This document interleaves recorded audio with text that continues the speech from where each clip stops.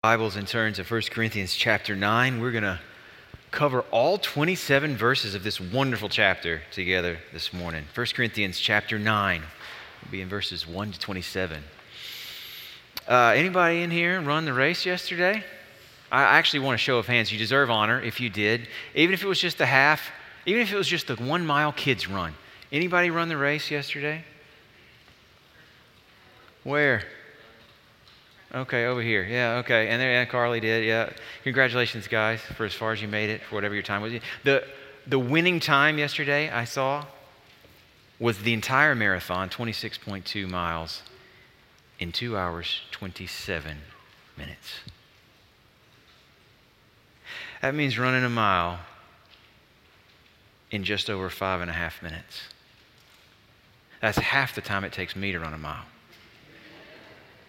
And then running another mile in 5.5 minutes, after which you run another one, then another, then another, then another for 26 miles. It's insane. Did you know, though, that pace that won our marathon yesterday was a full minute per mile slower than the world record pace set last fall by Eliud Kipchoge of Kenya? That brother ran a marathon in Berlin in just over 2 hours. 26.2 miles in 2 hours. I read a New York Times spread on this guy this week with a video insert into this article showing this new feature that's now been added to all the world's major marathons. It's a treadmill pre-programmed with that guy's world record marathon pace. And those who pay good money to enter those marathons are also invited to run on that treadmill for as long as they can make it before they collapse. At his pace, as long as they can make it. The video shows what happens when normal mortals try to run at Eliud Kipchoge's pace. These are actually people with actual running gear and like numbers stapled to their chest, not like joggers like me. These are real runners. And they get on there and you watch them, poor things. They look miserable for as long as they can make it. And then bam, they hit that treadmill and zoom, they fly off onto this gymnastics mat on the back. I recommend it, especially if you feel like you need a little pick-me-up for today, something to lighten the mood. This afternoon, go find that video and watch people try to keep up with him for 1 mile, 2 miles, much less 26. How do you get to where you can run like that?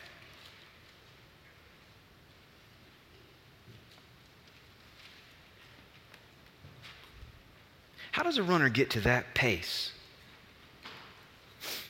Well, it helps to have good genes, and he's certainly got some. But good genes aren't enough. You want to run like that, you need relentless, focused discipline. When Kipchoge is training, it is his full-time job. He goes away from his home to a special location with a team all around him to support him. He keeps a routine down to the minute, from the moment he wakes up to the moment he goes to bed. He runs twice every single day on a carefully managed weekly schedule. Every meal is carefully planned for its advantages in his running career. It's not an exotic diet. I mean, it's interesting to me that he doesn't do any of the kind of high-dollar supplements you might expect people to be into, the kind of things that they're probably trying to sell you if you show up at one of these marathons and run on one of these treadmills. There's probably some swag that they're giving out trying to convince you that if you only had the right drink or had the right food, you could run like this guy too. No, he just eats fruit, vegetables, some small, modest meats. That's it. But as much as what he does eat, it's what he doesn't eat. His diet is disciplined. It's defined as much by what he denies himself as what he permits.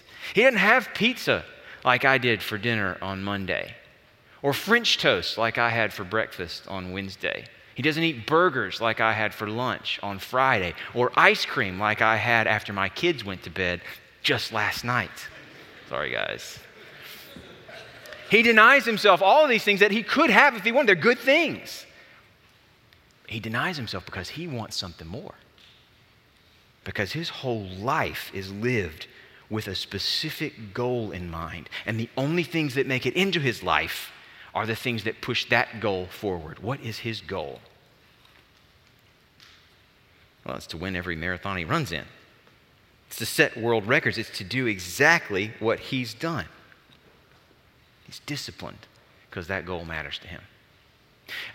Hanging over the whole chapter we're going to look at this morning is Paul's image of a runner who knows what he's running for, who's given his whole life to bringing home the crown.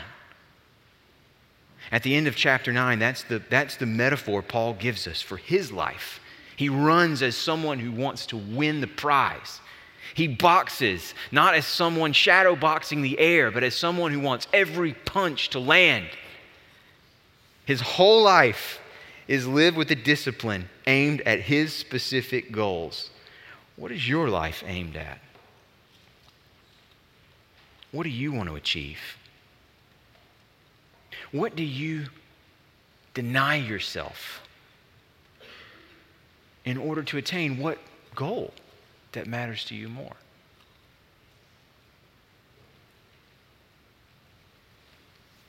I want to read for you the whole chapter. I'm going to ask you to stand with me in honor of God's word while I pick up in 1 Corinthians chapter 9, verse 1 and read to verse 27. Paul writes, "Am I not free?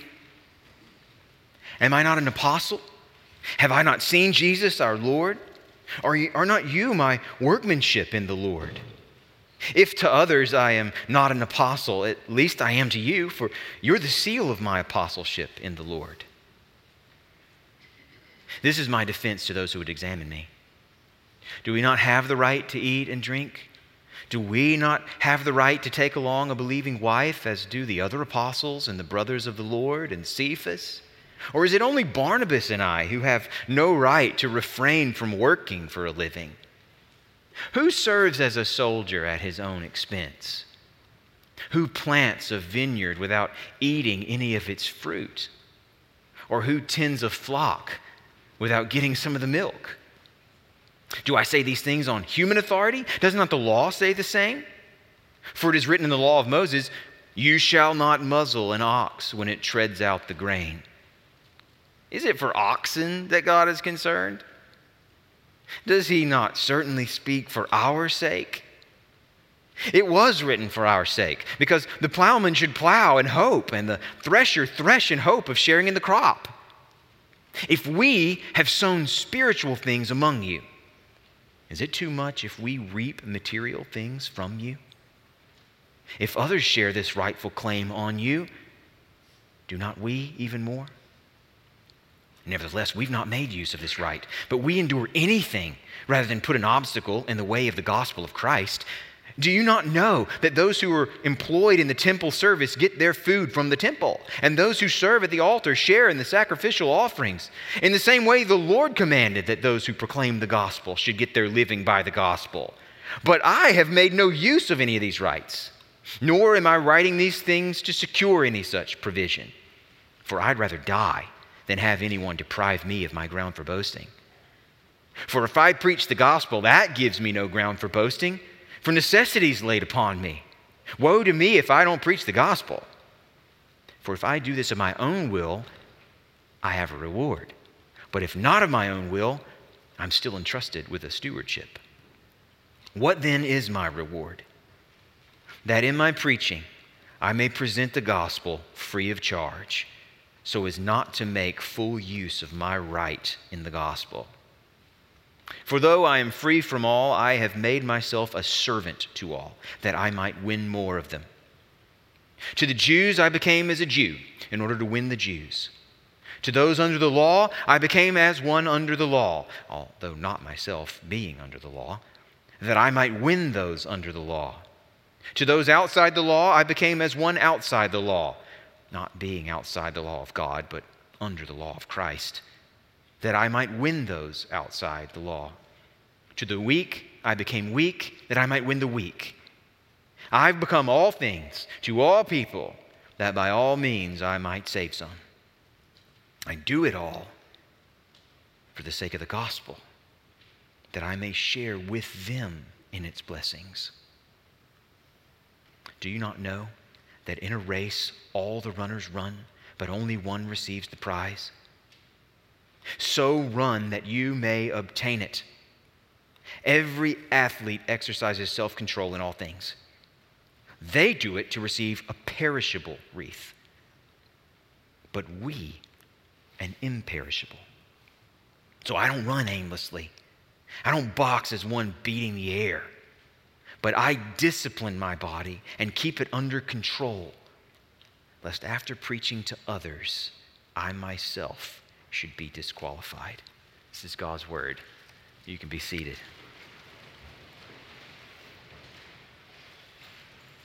This chapter falls in a section of the letter where Paul is trying to push the Corinthians to stop insisting on their own rights and start thinking about their brothers and sisters.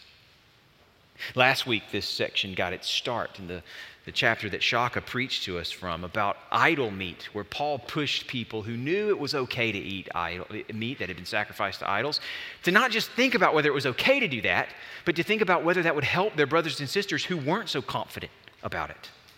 He pushed them to set aside what was their right under God to do, to prioritize instead what would help the people that they shared life with in this church. Now he's showing them in chapter 9 that he takes his own medicine. He is living by that same disciplined approach to life. He's living, in other words, like an athlete who's disciplining himself to focus his whole life on the goal that matters most. But there is a place where his analogy to the athlete and the prize that they seek breaks down. And he calls it out near the end of the chapter. In verse 25, they do what they do to receive a perishable wreath, a crown of victory that eventually just withers and fades. But we do what we do to achieve an imperishable wreath. What Paul is after, what he wants me and you to be after, are imperishable goals. Do you have those? How big are the goals you have for your life? What are you aiming for? And will it fit in this world? What should we learn from Paul about what our lives should be for? One sentence this morning, 2 points. What can we learn from Paul? To give up what cannot last, to gain what will not fade. We can learn from Paul to give up what will not last, point 1. To gain what will not fade, point 2. We must learn from Paul to give up what can't last. Do you notice in this opening section, Paul is picking up where he left off, as I've already said, pushing the strong to sacrifice their right to eat meat by showing all the rights that he sacrificed willingly for the sake of his ministry. But at first, it doesn't seem like that's what he's doing. I mean, the first 14 verses is him making a case, and I mean like a serious case, a really powerful case for why he ought to be paid for the work that he's doing among them and other churches that he's serving. In fact, in the first 14 verses, he acts kind of like a lawyer. He's doubling down on his rights, showing evidence after evidence for the fact that he ought to get something materially to compensate him for all the spiritual work that he's been doing. It's a case that's comprehensive. Starts in verse 7 with common sense. He's like, well, who serves it as a soldier at his own expense? If you're out there putting your life on the line for the Roman Empire, don't you think that Rome is going to offer you something to eat? Put some protein in your belly to make your muscles strong and to help you to carry through difficult battles? Of course. No soldier has to bring his own meat along. What about planters or farmers? As they watch over what they grow, as they pay close attention to the conditions to make sure that their plants have everything they need to grow and thrive and bear fruit, they do that because they know they get to eat some of that when it comes. Or what about a shepherd who spends his time making sure that his flock is protected and provided for and well fed? That shepherd knows that when the time comes and he gets thirsty or hungry, he gets to milk his flock and drink from what they provide. It only makes sense, Paul says in verse 7. And then he moves to the law. Same principle comes out of what Moses has written. He cites from Deuteronomy 25, verse 4, where an ox is not to be muzzled when it's working. Take that muzzle off. Let him eat while he works. He's serving you. You may as well provide for him. And then Paul says, it's not about oxen, right? I mean, God cares a lot more for us than he cares for oxen. Basically using the principle that a lesser applies to a greater. That if God was so concerned that an oxen that's working that if an ox should be able to eat for his work, how much more an apostle? Or as he puts it in verse 11, if we've sown spiritual things, more valuable, more lasting and precious things, is it too much if we reap material things from you too? Then he goes to the temple, verse 13. The fact that in the temple, the priests who serve there get to eat some of the meat that's brought in as sacrifice. That's just how it's set up. God wants it to work that way. They ought to be able to eat for their labor. And then to round it off, as if all that wasn't enough, he goes to the words of Jesus himself. Doesn't quite quote them here, but says, the Lord commanded this. Probably thinking about Luke chapter 10 or Matthew chapter 10, where Jesus says that the laborer deserves his wages. One way or another, the point that Paul's making is strong and it's clear. He ought to be paid for what he's done for them. The work is worth it. It's spiritual and precious and lasting. The work is difficult. It consumes all of his time and effort. It's impactful. It's changing their lives. And it should matter them most of all. That's his case. But the turning point, guys, surely you noticed this as we were reading it. The turning point, the striking conclusion, what he's building to in verse 15 is a huge but. I've made no use of any of these rights, nor am I writing these things to secure any such provision. I don't care about what I have coming to me. That's not my point. It's like Paul has been playing with a little toddler, and he's got this all of these blocks, and he's just building a tower for the joy of knocking it over. And the bigger that tower gets, the more impressive its fall, the more eye-catching and enjoyable its fall. This whole case that he spends 14 verses building, he's only building so that he can knock it down in verse 15, so that they'll notice when he says, I didn't insist on any of that. I didn't take what was mine by right. I gave it up willingly, he says. It's important to know that he's not actually arguing with them here when he lays out the case for giving him money. They would have been fine paying him. In fact, his whole case, it just assumes that they're agreeing with him step by step. That's why he's using these rhetorical questions. If they didn't agree with him, he wouldn't be able to use those rhetorical questions. He knows that they would answer yes, yes, yes at every step along the way. He's preaching to the choir all the way until he tells a church that's all too obsessed with what they're getting from this life.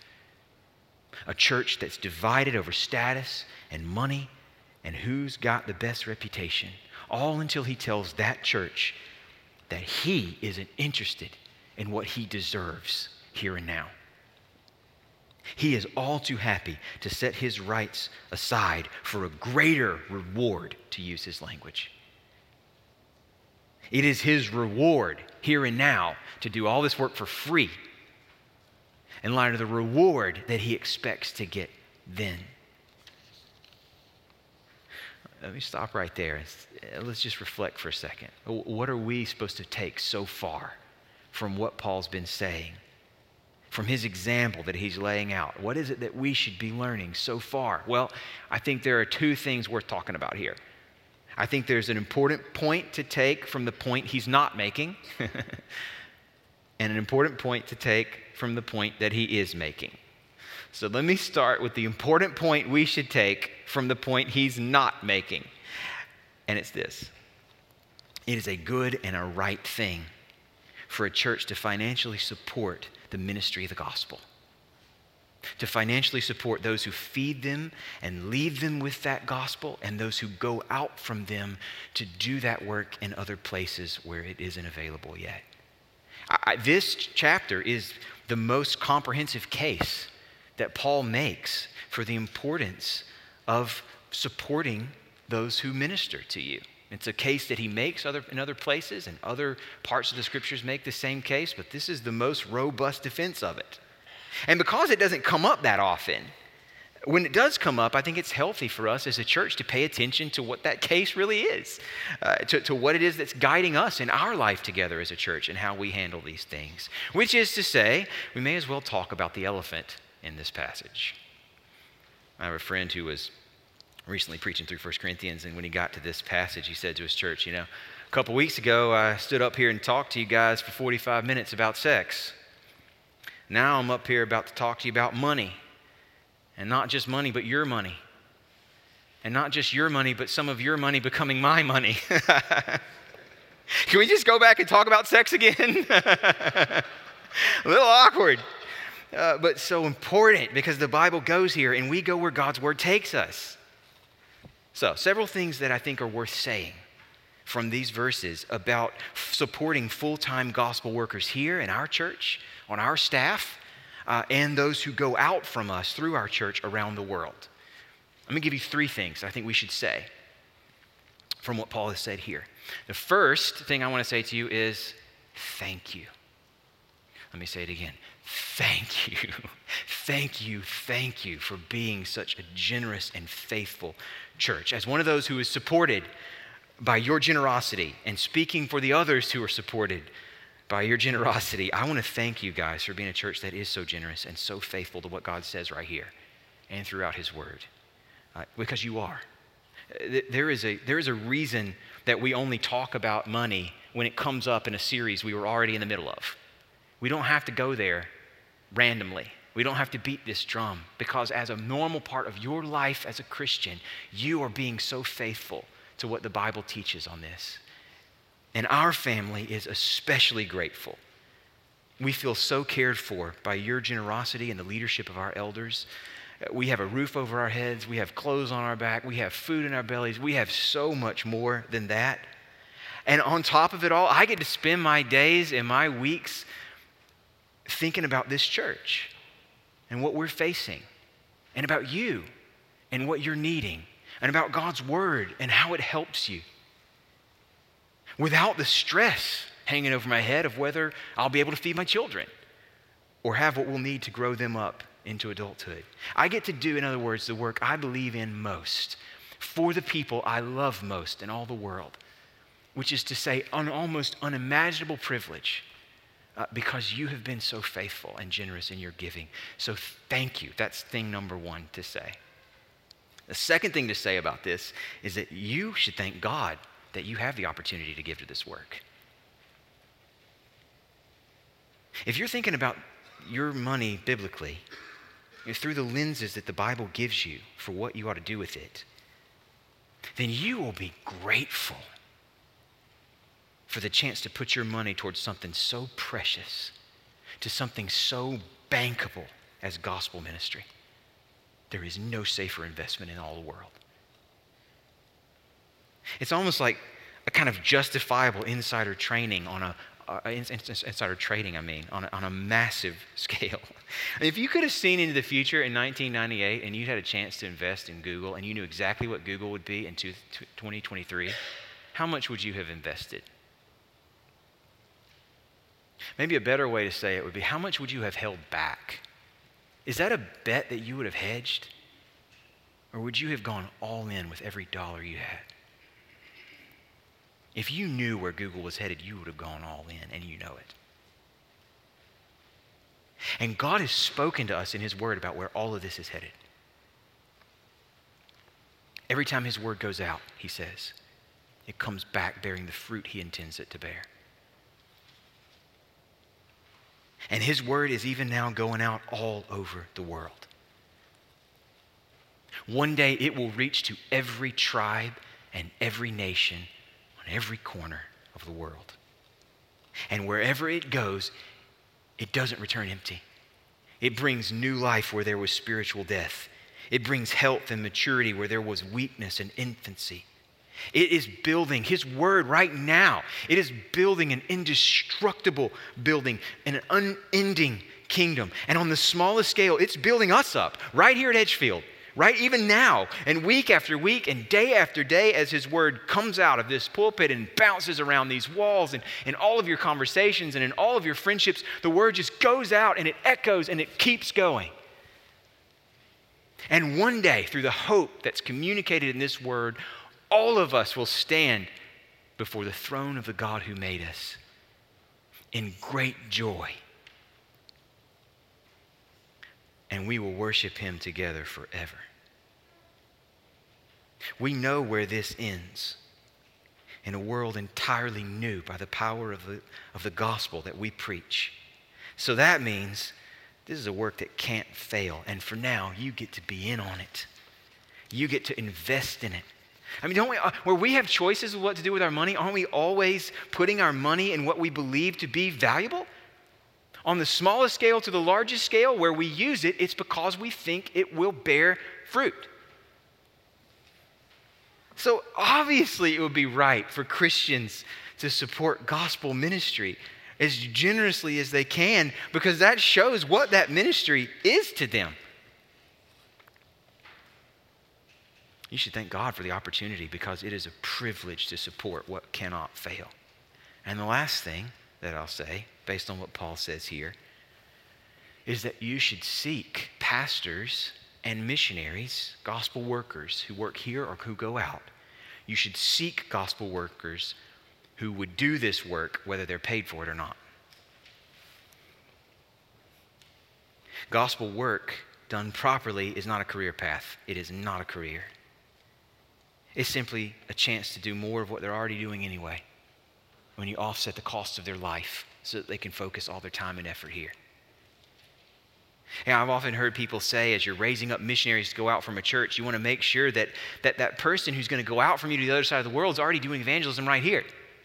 If they're not doing evangelism here, where there's no language barrier, where the culture is shared, where it's just so easy, there's no chance they'll start doing evangelism on the other side of the world. There's nothing magical about crossing the Atlantic. That's so wise. The same thing goes for the gospel work that happens here. If someone's not doing it for free because they just believe it's worth the effort, you should never pay them to do it. It's one thing to say that pastors, gospel workers should get their living from the gospel, as Paul puts it here. It's another thing to say that they should preach the gospel to make a living. There's a world of difference between those two sentences.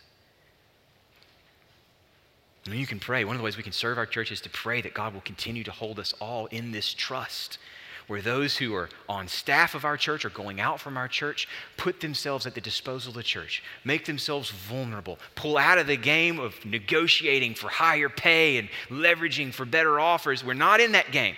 We trust you. And where churches then do everything they can to provide generously for the people who serve them with that trust. Let's pray that God will continue to deepen our trust in one another and to continue to bear fruit from the ministries that we're doing together. All right, that's an important point from the point that Paul makes in order to make another point that really matters to him. That's our point from the point he's not actually making ultimately in this chapter. Now, I want to quickly, before we move to our big second point, draw your attention to the point he is making and what we stand to learn from it. Here it is. We should be willing and even eager to give up what we could have in this world to advance goals that matter way more. That's the kind of discipline Paul has in mind in verses 24 to 27, where he uses this image of the runner who's running or the boxer who's boxing.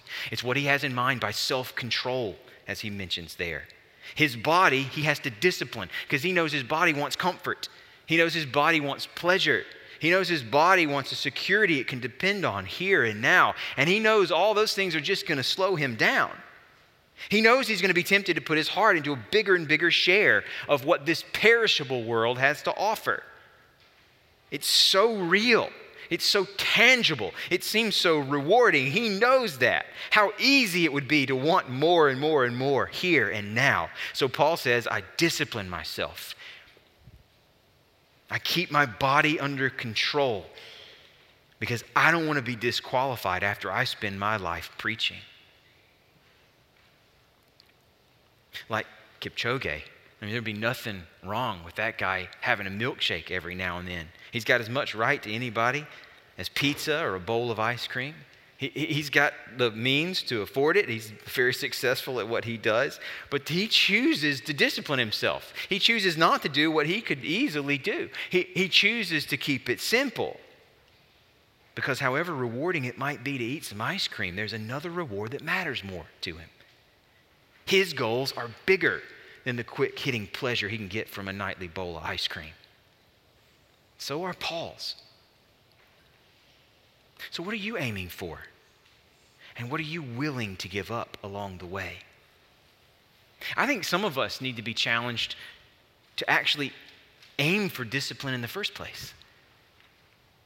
Self-control is a fruit of the Spirit. It's a basic Christian goal. It's something we ought to want and to grow in. That self-control is often going to look like self-denial. Saying no to even good things so that you can say yes to better things. Where does that happen for you? Are you living your life like an athlete? With goals that you've set and sacrifices that you're making to follow through on them? I don't know that it's ever been easier for anyone anywhere to drift through life the way we can, living in a relatively prosperous culture with more opportunities for distraction than anyone's ever had before. You don't even have to be strategic in what you watch next. You can just stream the next recommended for you episode. For some of us, spiritual maturity is going to look like grabbing hold of life, planning carefully, and aiming ourselves at something, not being content to just drift along, living for a lifetime of nights and weekends. Others of us won't have any trouble with the discipline part, but need to follow Paul towards something that's worth all that effort. You know, Paul, it's not just discipline for its own sake that Paul has in mind here. He doesn't care how far you can actually run. He's just using this as a metaphor. He's not telling you that spiritual maturity is measured in miles. He doesn't care how fast you can climb that corporate ladder. He doesn't care how wisely you've invested or how carefully you've saved or how perfectly you've planned for your retirement. He doesn't actually care about any of that. You might be a model of self-control, but aiming all that discipline and all that self-denial at one or another form of perishable wreath that isn't worth the effort you're giving it. Friends, it isn't wrong to enjoy good things in this life. God has filled up the world full of things for us to enjoy. We enjoy His goodness when we enjoy the good things He made, when it's working properly. It's not wrong. Paul enjoyed good things. He was content with much and with little. The question is not whether you can enjoy good things that are perishable. The question is, what are you aiming for? What are you planning toward? What do you scheme about? What drives you? Is that perishable or imperishable? Often I'll kid around with friends about how easy it is to go down a consumer research rabbit hole, you know, for some big purchase you're wanting to make. There's always some other blog review you could find to make sure that it's worth the effort, worth the money, exactly what you're looking for. Do you bring that kind of discipline? Put in that kind of effort? Train that level of focus on goals that are imperishable?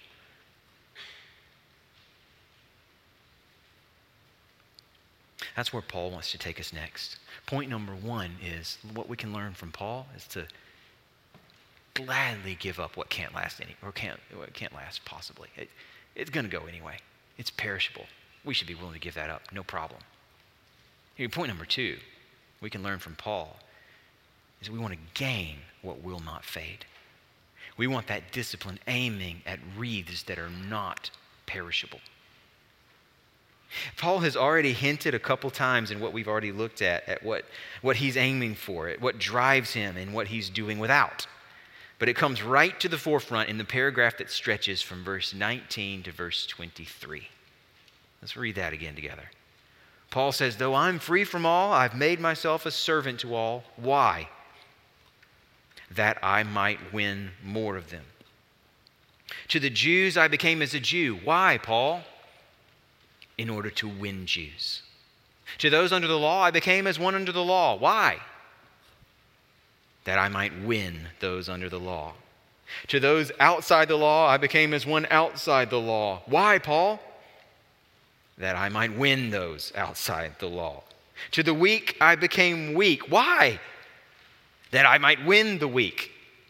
I've become all things to all people, verse 22, that by all means I might save some. And in case you didn't get the point yet, verse 23, I do it all for the sake of the gospel, that I might share with them in its blessings. You see his point? If that isn't clear, I don't know. He needs some new glasses. I mean, he disciplines himself for one consuming goal. It guides his whole life. Everything he doesn't do, everything he does do, it's all so that he can win more. It's all so that he can share with them in the blessings of the gospel. That is his life. As many people as possible coming to see what he has seen in Jesus. Knowing him, trusting him, loving him, and obeying him. Paul can do without anything if it leads to more worshipers of Jesus who are saved from the judgment to come. For Paul, that's the prize that won't fade. That is the imperishable wreath that he's living, running, boxing for. That's what life is all about, connecting people to Jesus. Let me walk you through what he's saying and then where that challenge lands for us.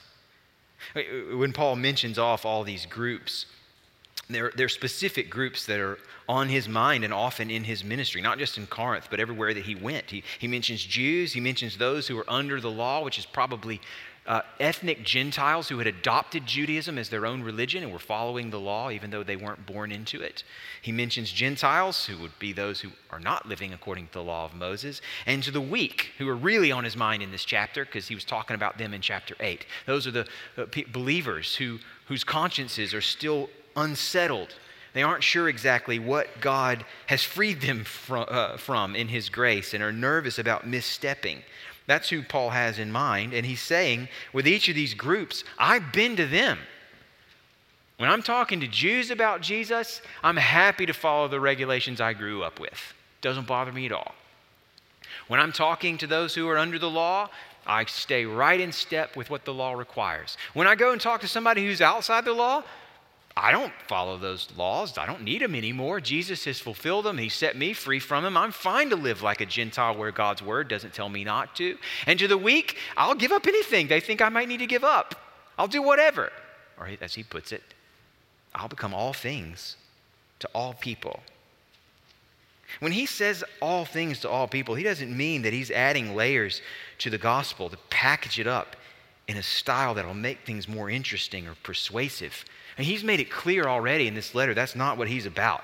Back in chapter 2, he says, when I came to you, there was one thing I wanted to talk to you about.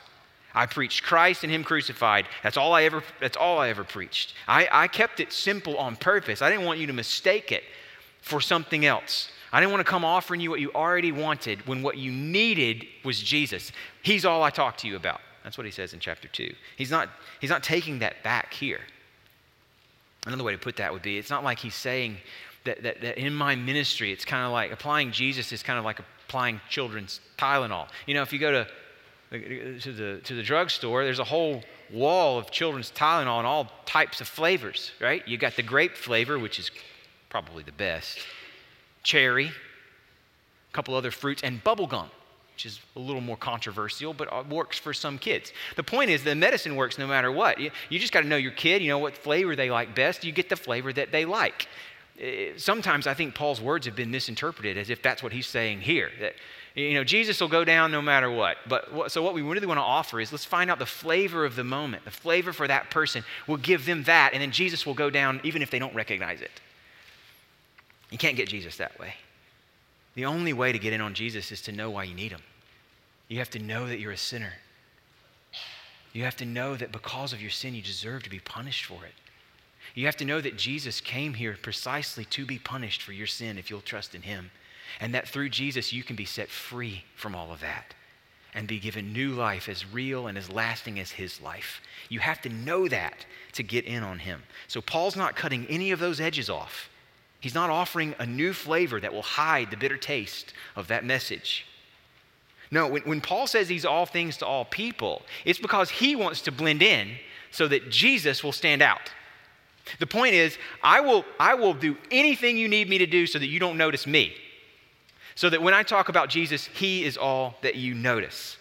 He wants to get out of the way so Jesus can become crystal clear. I think a wonderful model of this has been some of the women even in our own church who have served in Muslim majority contexts. Women who know that they are free in Christ to wear long pants if they want and to put nothing on their hair. But who in a Muslim majority context, in order to have the chance to talk about Jesus, are willing to wear dresses and to cover with scarves. Those scarves don't mean anything to the women who have gone out from our church. It's not like they think that makes God any happier with them than when they didn't have a scarf over their head. But they're like, well, of course I'll wear a scarf if we get to talk about Jesus. If me coming in here, you're not noticing me, then you get a chance to notice him. All things to all people means I'll put up with anything if it means removing obstacles to talking about him. That's what it meant for Paul. That's what it should mean for us. So if you're a Christian, a central goal for your life is to help other people connect with Jesus. That is an imperishable good. When you get to do that, you are grabbing hold of a wreath that won't ever die. What can we learn from Paul's example when he became all things to all people that will help us pursue that imperishable goal ourselves? I'm going to leave you with 3 quick things, and I mean real quick. 3 things we should learn from Paul about our responsibility to connect other people to Jesus. First, let's focus on Christ and not on ourselves. These days, I think Paul's all things to all people approach to ministry might even sound a bit hypocritical. This dude was clearly a chameleon. He adjusted himself all over the place just to fit in. That seems antisocial for some of the most important values of our time, where it's believed that the best thing you've got to offer to the world is what you have in you. Your goal is to figure out who you are, your unique spark, and then display it for the world so that they can benefit from it and affirm it. Paul's like, nuh-uh, not me. Like, I don't want you noticing me. I will be whatever you want me to be. I'm happy for you to have expectations for what I should look like. I'll take it as long as you let me talk to you about Jesus. He'll wear anything. He'll take nothing. He'll follow whatever rules. He'll fit in anywhere with anyone if he can, just so long as he gets the chance to preach Christ and him crucified. How easy is it for us to spin our wheels, to spend our time and even our money building an image we want to project that's all about us? How easy to be swept along, stressing over what we want to be known for and whether the right message is out there. Can you see Paul is done with that? He's over it. When people think of Paul, he wants them thinking of Jesus. How about you? Second thing to learn from Paul in these verses, let's not be picky about who we'll love. In our experience, sometimes it's hard to talk about Jesus with somebody who's not like you in one way or another besides Jesus. You know?